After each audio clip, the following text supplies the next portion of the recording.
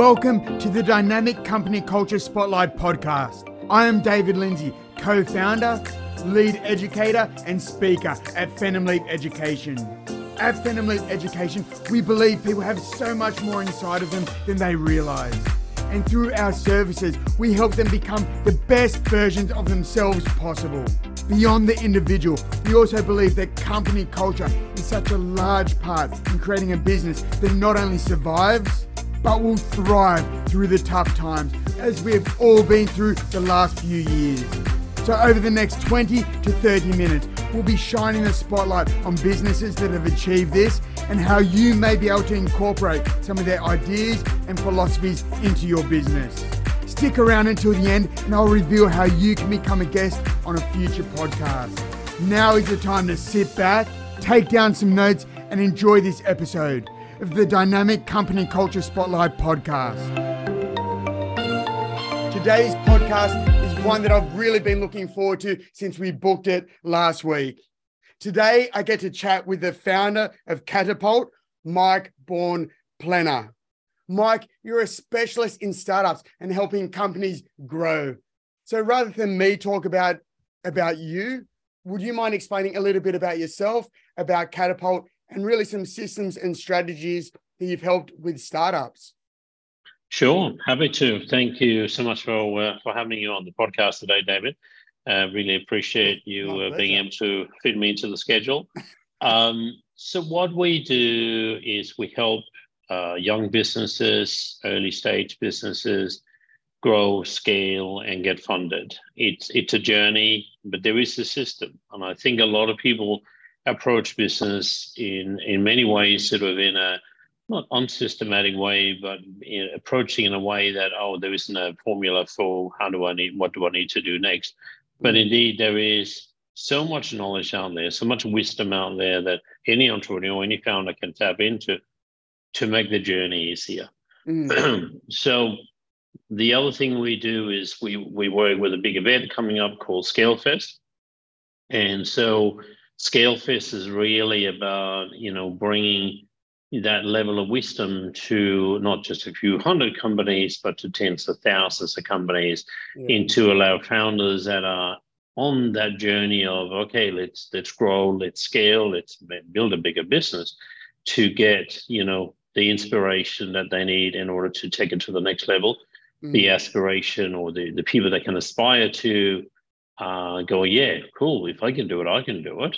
And the starting of the transformation, because, going to a big fancy event is nice, it's lovely, you get uplifted. But I want to make sure that people, when they leave Scalefest, they also take those lessons with them, and start implementing them in their business. So it's very much structured to not just be a fun day at the park, but really to be the best day of the next 364 days. So that's what we do.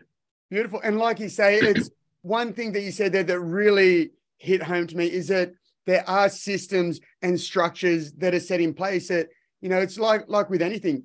As a startup, they can take things on board. They can take those structures, those strategies, those systems and implement them themselves. So you learn from people that have been there and done that before.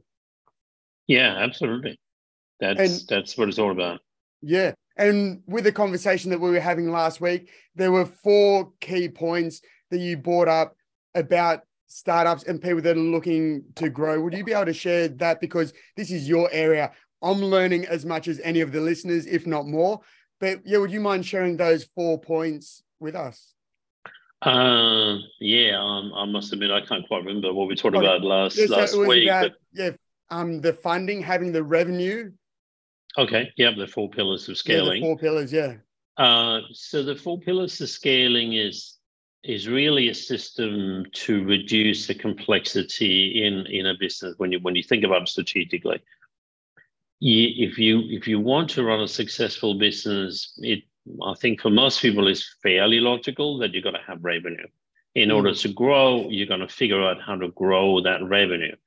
And while that may sound overly simplistic, it's really at the crux of a lot of businesses' challenges, because growing your revenue is not necessarily that simple. Finding another customer is not always that easy. We need to recognize if it was easy, everyone would be doing it. And in order to do that effectively, you need a team. You need people around you, not just you as a single founder. Maybe you need salespeople, maybe you need marketing people, maybe you need operations, but you need all of those types of people to help you get from A to B. So that's sort of the first two pillars. Yeah. The problem that a lot of people realize is when they grow their business and they get from maybe themselves and a maid into suddenly having a number of team members that support them, systems come into play, because otherwise you literally drown into everybody's just sort of running around being the proverbial headless chook. And so you need to have systems so you can say to somebody, just do the invoicing like I did yesterday, or do the shipping like we did last week, or whatever. And that, what we did like last week, that's a system that needs to be having a process, that needs to have a documentation. And if you don't, the scaling becomes almost impossible, because every day it's like Groundhog Day. Every day is just another version of yesterday, and it becomes a bit like, oh, it's a bit hard. Yeah. And the fourth pillar in getting yourself from A to B is capital. Now, when we say capital, we don't necessarily mean raising capital. We mean the capital base of the business. In some businesses, you can simply take that from revenue. In other businesses, the founder may have a mortgage and you can slaughter the house and you can draw some money out of that. In yet again, other businesses, you need to raise substantial amounts of money from outside investors. And there's a whole process around that. But with those four pillars, the revenue, the people, the systems, and the capital, you got the basis for everything that you need in order to be able to get you from A to B. Yeah. And what I really love as well is with the people in particular, like we spoke about last week, where having a startup, you may be the person that can create that little widget or whatever, but that doesn't mean that you're the person that's good at managing people, that's good at being the CEO, and being aware of that and being able to bring those people in. So what's a couple of things that you've noticed from your perspective, dealing with people that are starting up on the growth part of it? Well, there's a dichotomy in here. So there is, you need to recognize that there are certain skills that you have that you're really good at. You need to recognize that there's a particular part of the business that you love. Maybe it's a product, maybe it's being out there spooking it, maybe it's something else. Doesn't really matter what it is. But we all have things that we naturally drift towards. Yeah. That's not a bad thing. That's a good thing. We need to harness that. But, we need to understand that when we are getting from the one-man band or one-woman band to 2 to 4 to 8 to etc., we need as leaders to go through a transition. That transition includes the fact that, the person that started the business that we often refer to as the founder now need to develop themselves, at least for the time being, as more of a CEO. They need to understand a little bit about finance, a little bit about marketing, a little bit about human resources and human psychology, and so on and so forth. Because if they don't, they will not be effective in engaging that member of team. Like, let's say that you have a finance person and you've hired them, and when the finance person comes to you and says, hey, we need to talk about the finance, oh, no, you're the finance person, you look after it, you go away. I don't want to know about this. Yeah. That's drastically deadly, right? Because what if the finance person comes and saying, we're running out of money, boss? We need to do something about it. It's like, well, you need to take care of that. You are still and the they responsible may also person. be, swindling stuff off to the side if you have no awareness of it. Correct, right. But there's no difference, say, if it's the marketing person that comes along, and you can't just say, well, you're the marketing genius, you sort it out, you know what you're doing. No, you need to sit down and go, well, how is this going to work? How is this going to impact our sales? How is this going to, how are we going to work with the brand that we're building? All of those kind of things. So you have to a certain extent, develop your skills as an all-rounder. Yeah. But you can't just stay completely focused on that kind of thing and having no regard for all the other things.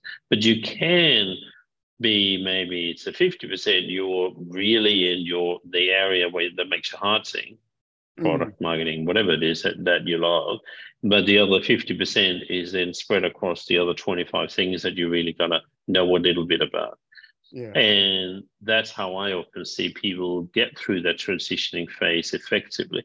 And obviously, when the business becomes bigger and you've got 20, 50, whatever many staff, you probably want to hire somebody that can do all of those admin things and be the hired CEO. But, most businesses can't afford to do that in the early stages. Yeah. And that's where a lot of people as well, like I know people that I know personally, a lot more people, especially in that world than I do, but where they've gone through that small business and they've sort of almost gone to that, they've wanted to expand to that medium-sized business, but they've just fallen apart because whether they've tried to grow too quickly and they didn't have the systems and structures that you were speaking about. So just how important that is in order to take that leap from being a family business to a medium-sized business.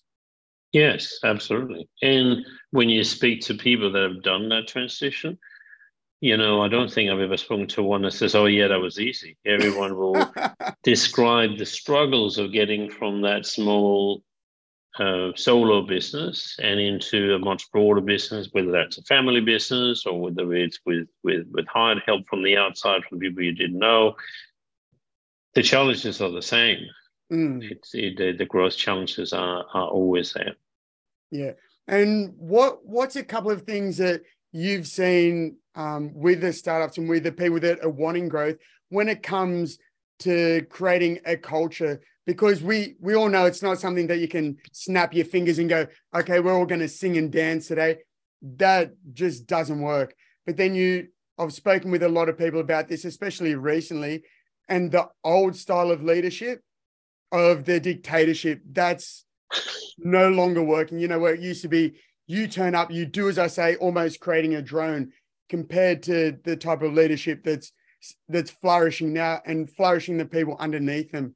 Would you be able to talk from your experience of what both works and what doesn't, and how you've seen the evolution?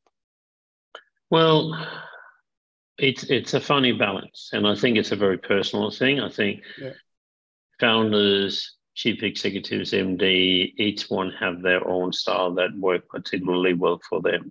And part of that interface is when they're hiring people, they should be hiring people that fit within that. Yeah. Because also as employees, people are seeking different things, and you need to acknowledge that your leadership style may not be for everybody, and that's perfectly fine. We can't be everybody's friend. I think in today's growing organizations, like small business becoming bigger, startups becoming scale-ups, that kind of segment, there is often a confusion around what is leadership and what is management. The leadership part is in some cases the fun part. Hey, we get to do a weekend retreat. Hey, we get to do work on a strategy. Hey, we get to have inspirational talks every morning when we have a stand-up or whatever. But the management side is also, it can't be neglected, because you need to have the unpleasant conversation. You need to have how is it really going? Yeah. You need to look after the staff. You need to do all of these kind of things. And it's a balance. And it, for most people, will take a little while to find the right balance between that. And sometimes you then fall off the wagon a bit and you got to put yourself back on the track. Yeah. But I think that's just a consequence of growing up yourself and becoming a more well-rounded leader and manager. Yeah. And I love how you differentiate between the two as well, because some people think that they're the exact same thing, but they're not. And sometimes you do have to go from like a cheerleader to then you can't be a cheerleader all the time, because there's no point being a cheerleader when things are going wrong, when things are going south. You do have to be able to step down and manage people correctly to steer them back on the right track. Yeah. So yeah, it's a balance that each of us have to learn.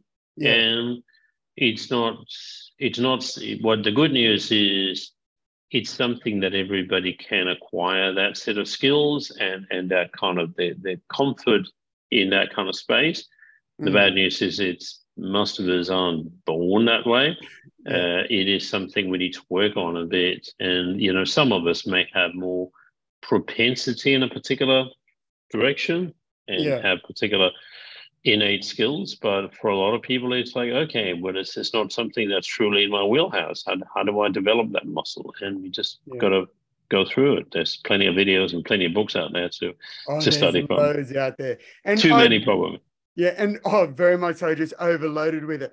But I think it's great for everyone, the fact that you said that we're not born like that, because some people do think, oh, that person was just born to be a leader. That person was just born to be this. They were just born to be that. But, a lot of work goes into the background to work on those skills, to work on the communication. And a lot of, the startups and the successful CEOs, they don't do it by themselves. They bring in coaches and they bring in people, advisors, to help keep them accountable. And that's one of the big things that you said with the conference, is it's not just that 3 days of rah, take down notes, but it's that whole accountability thing moving forward for the next 364 days. It's very much about the accountability, and the reality is that we all need accountability, me included, right? It's just like there's no one is above that, because we have to deliver certain outcomes, either for ourselves, for our team members, for our shareholders, usually for everybody, for all of those categories, right? And, we need to, I think that the challenging thing in a growth business is the fact that what we need to be held accountable to and hold ourselves and others accountable to is not the same every month. It's like, you might in January say, okay, we're ramping up sales of a new product, and you in February actually have to invent a new way of tracking what performance metrics you want to track, because you just never done that kind of product before. You have no experience in, performance measuring that, but you have to create something, because otherwise you just going, well, I think sales are going okay, but I'm not really sure, because we're shipping something. That's okay. But anyway, that's not quite the best answer, right? And it's like you need to have that flexibility as you're in a growth business, to constantly invent new ways of tracking and measuring, and to also, as a consequence of that, letting things go. Yeah.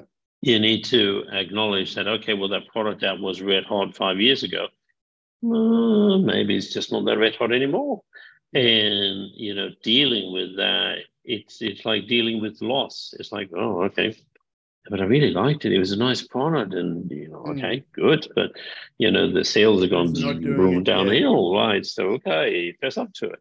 And that all of those emotional conflicts come in and mix you up with the, hey, I know where I'm going from a leadership and from a strategic perspective. Well, that's kind of lovely, but you need to deal with the fact that, don't really want to let go of the product from 5 years ago at the same time. And it's just human psychology. It's just human psychology playing out in so many ways. As we sometimes jokingly say within the Catapult business, we really only deal with two things. We deal with spreadsheets and we deal with psychology, because the psychology is that of the leader, of the founder. The psychology is that of their customer. The psychology is that of their team members, et cetera, because we're all humans, right? And we all have a similar kind of wiring in terms of, having our needs met and behaviors that we express in order to get our needs met, both the negative ones and the not so good, not so bad ones that are coming out there and helping us along. And it's just, And even the fact that we often put a label on and say, well, that's an undesirable behavior. It may be from a particular perspective, but in many cases, it was necessary to have that, what is perceived as an undesirable behavior, to kind of get something out of the way and then move on. Yeah. And, I see you got a pair of boxing gloves there behind you. I'm not suggesting you go out there, punch up your neighbor, but there are benefits in kind of getting those kind of things out of your system. Yeah. No doubt that's why they're there. Yeah, definitely, and that's where I take a lot of my lessons from boxing, from cage fighting, and especially from wrestling, because wrestling for me as well is so similar to business, because it's all about the mindset. And with wrestling, I'm clearly not the biggest bloke going around. Like, I used to fight at 65 kilos, but I could take down bigger guys because of the mentality behind it. And you were talking about with the mentality with sales, the mentality with staff, how it's constantly has to adjust as it goes around. And that's where I take all of my skills from, is from the sporting world. And yet boxing is brilliant, but like you said, you don't go out there and you don't box the neighbor, you don't box random people in the streets, but you go out there and you get the frustrations out, you get the skills going, you get the mindset, and you feel better as well. And yeah, that's where personally I take a lot of my things from boxing, fighting, football, coaching, bring it into the corporate world. Because you said again with and I know I'm guilty of it, having stuff where I go, but I like that, but it's no longer serving the customer. And having the outside coach come in and go, David, that was good 3 years ago. But especially the last 3 years that we've had, the world's had, is what worked then is most likely not going to be working now. And now is a perfect time to try different things. But as you said, having those systems so that you can manage and measure whether they're effective or not. Absolutely. That's super important. Yeah. Because like with training as well, if you don't measure it, like with weights, if you don't record and measure the weights that you're doing, how do you know if you're improving? How do you know if you're getting stronger? And where are you getting stronger? Yep. The same as in business. If, like you said, you might be shipping boxes, but if the boxes, the freight has gone up, packaging has gone up, but if you're still selling it at the same price, you might be selling 10,000 of those products. But if you're making a 10-cent loss on that, well, then it looks good because you're getting rid of 10,000 products, but you're having to dip into your pocket for that. Yep. So it's all about. That's a common problem, by the way. That's a very, very, very common problem that we see so many that, the business is brisk, but we're still losing money hand over fist. And, losing 10 cents for a lot of business would be good. I see a lot of them that lose $10 every time they ship a product. And you can't sustain that forever. You can sustain it for a promotional period. Maybe it's a land grab on the market, whatever, and that's perfectly fine. But if you keep doing that, you really got to scratch your head and going, well, hang on a bit, how is this ever going to work? And it doesn't do that in the long term unless you have a big supply of capital. And indeed, that's one of the reasons why a lot of people go out there and raise capital, is because they recognize that for a period of time, we're going to spend more than we earn. We're going to spend, $100 to get one customer. And in the first month, we got to charge them $20. The next month, we're going to charge them $20. And so it's not until month 5 or month 6, technically, that we're actually start making money on that. And if the customer leaves in, say, 3 months, we have a problem. We're going backwards. And that is not that uncommon. It is, and that's why you see these rapidly growing startup and scale-up businesses raising often quite large amounts of money. And I know a lot of people look at that and go, gee, how are they going to spend that much money? I can assure you it's not something that's it's not flushed down the toilet, quite the contrary.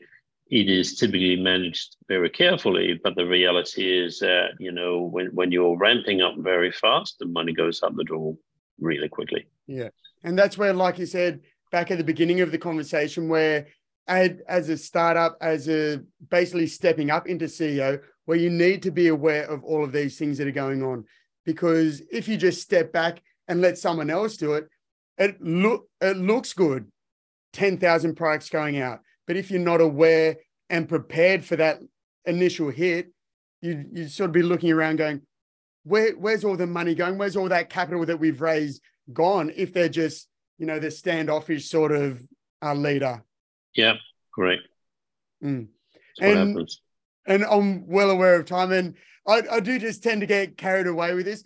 So what I'd like to do, Mike, is ask you, what's some advice that you give to a 15-year-old Mike? And I ask all of the people this, and I say specifically a 15-year-old Mike, because we all know if we say it to our kids, they're going to go, that's dad. Dad knows. I was the same. My dad knows nothing, even though he's a lot smarter than me. What's some advice you give a 15-year-old Mike? Well, I think the biggest part of advice, if I look back to the 15-year-old version of me, is the fact that to be able to dream bigger and longer. The reality is that at that point in time, you set yourself relatively what in hindsight turns out to be short-term goals, and you go, yeah, I want to be a CEO, or hey, I want to be on the front page of the paper, or I want to be whatever it is that we want to be. We all have different dreams. And then you arrive at that, maybe 10 years later, and you're going, okay, well, that was that done. Now what? Yeah. And your life falls apart because you build a plan for something, and you reach that when you're 25 or 27 or whatever it might be. And it's not that uncommon. You look at a lot of people having very substantial midlife crises at the end of their 20s, and busting up their relationships, busting up their job, busting up their career, simply because they never thought to plan beyond that. Yeah. And so I think a big part of advice back to, if you will, my relatively scared self of a 15-year-old is just go for it, and just and dream much bigger than I ever dared to back then. And I think that's I have no regrets. It's not like I want to go back and be 50 and again I'm going to show you that, not in today's world, but yeah, it's I think it's when I reflect on it like that, it's just like, have the guts, just go for something that's completely crazy.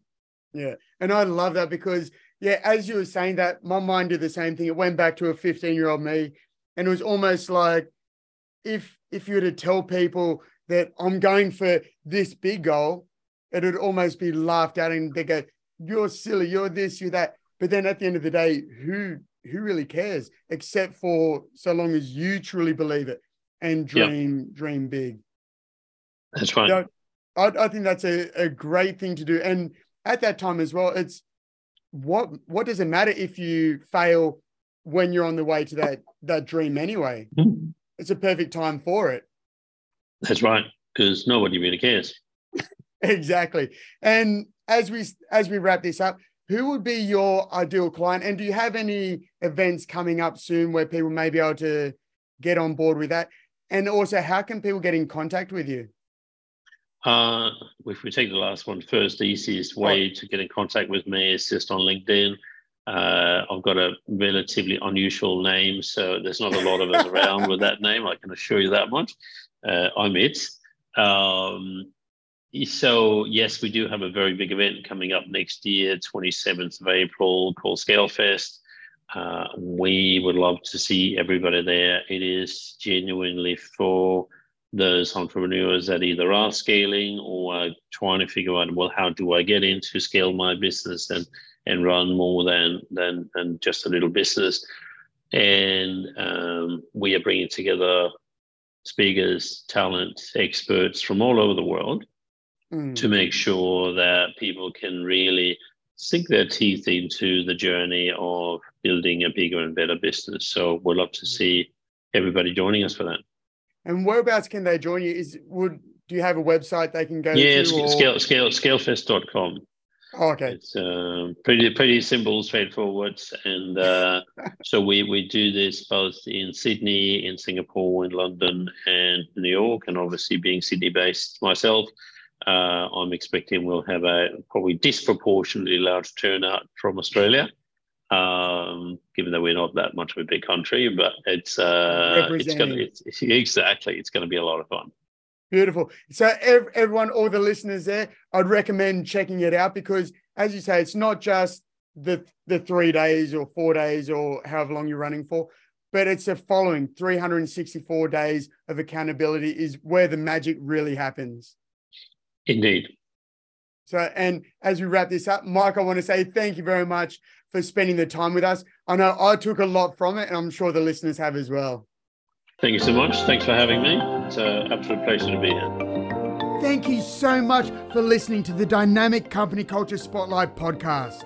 If you're a successful Chief Operations Officer, Human Resource Manager, or someone that runs a successful business that also has a great company culture, and you believe that you have a story to share with the wider community and would like to be a guest on a future podcast, please visit the link below. Or if you can think of anyone who you know would be a brilliant guest on this podcast, tag them in. And as always, feel free to share this far and wide. The further we can get this podcast, the more impact we can have.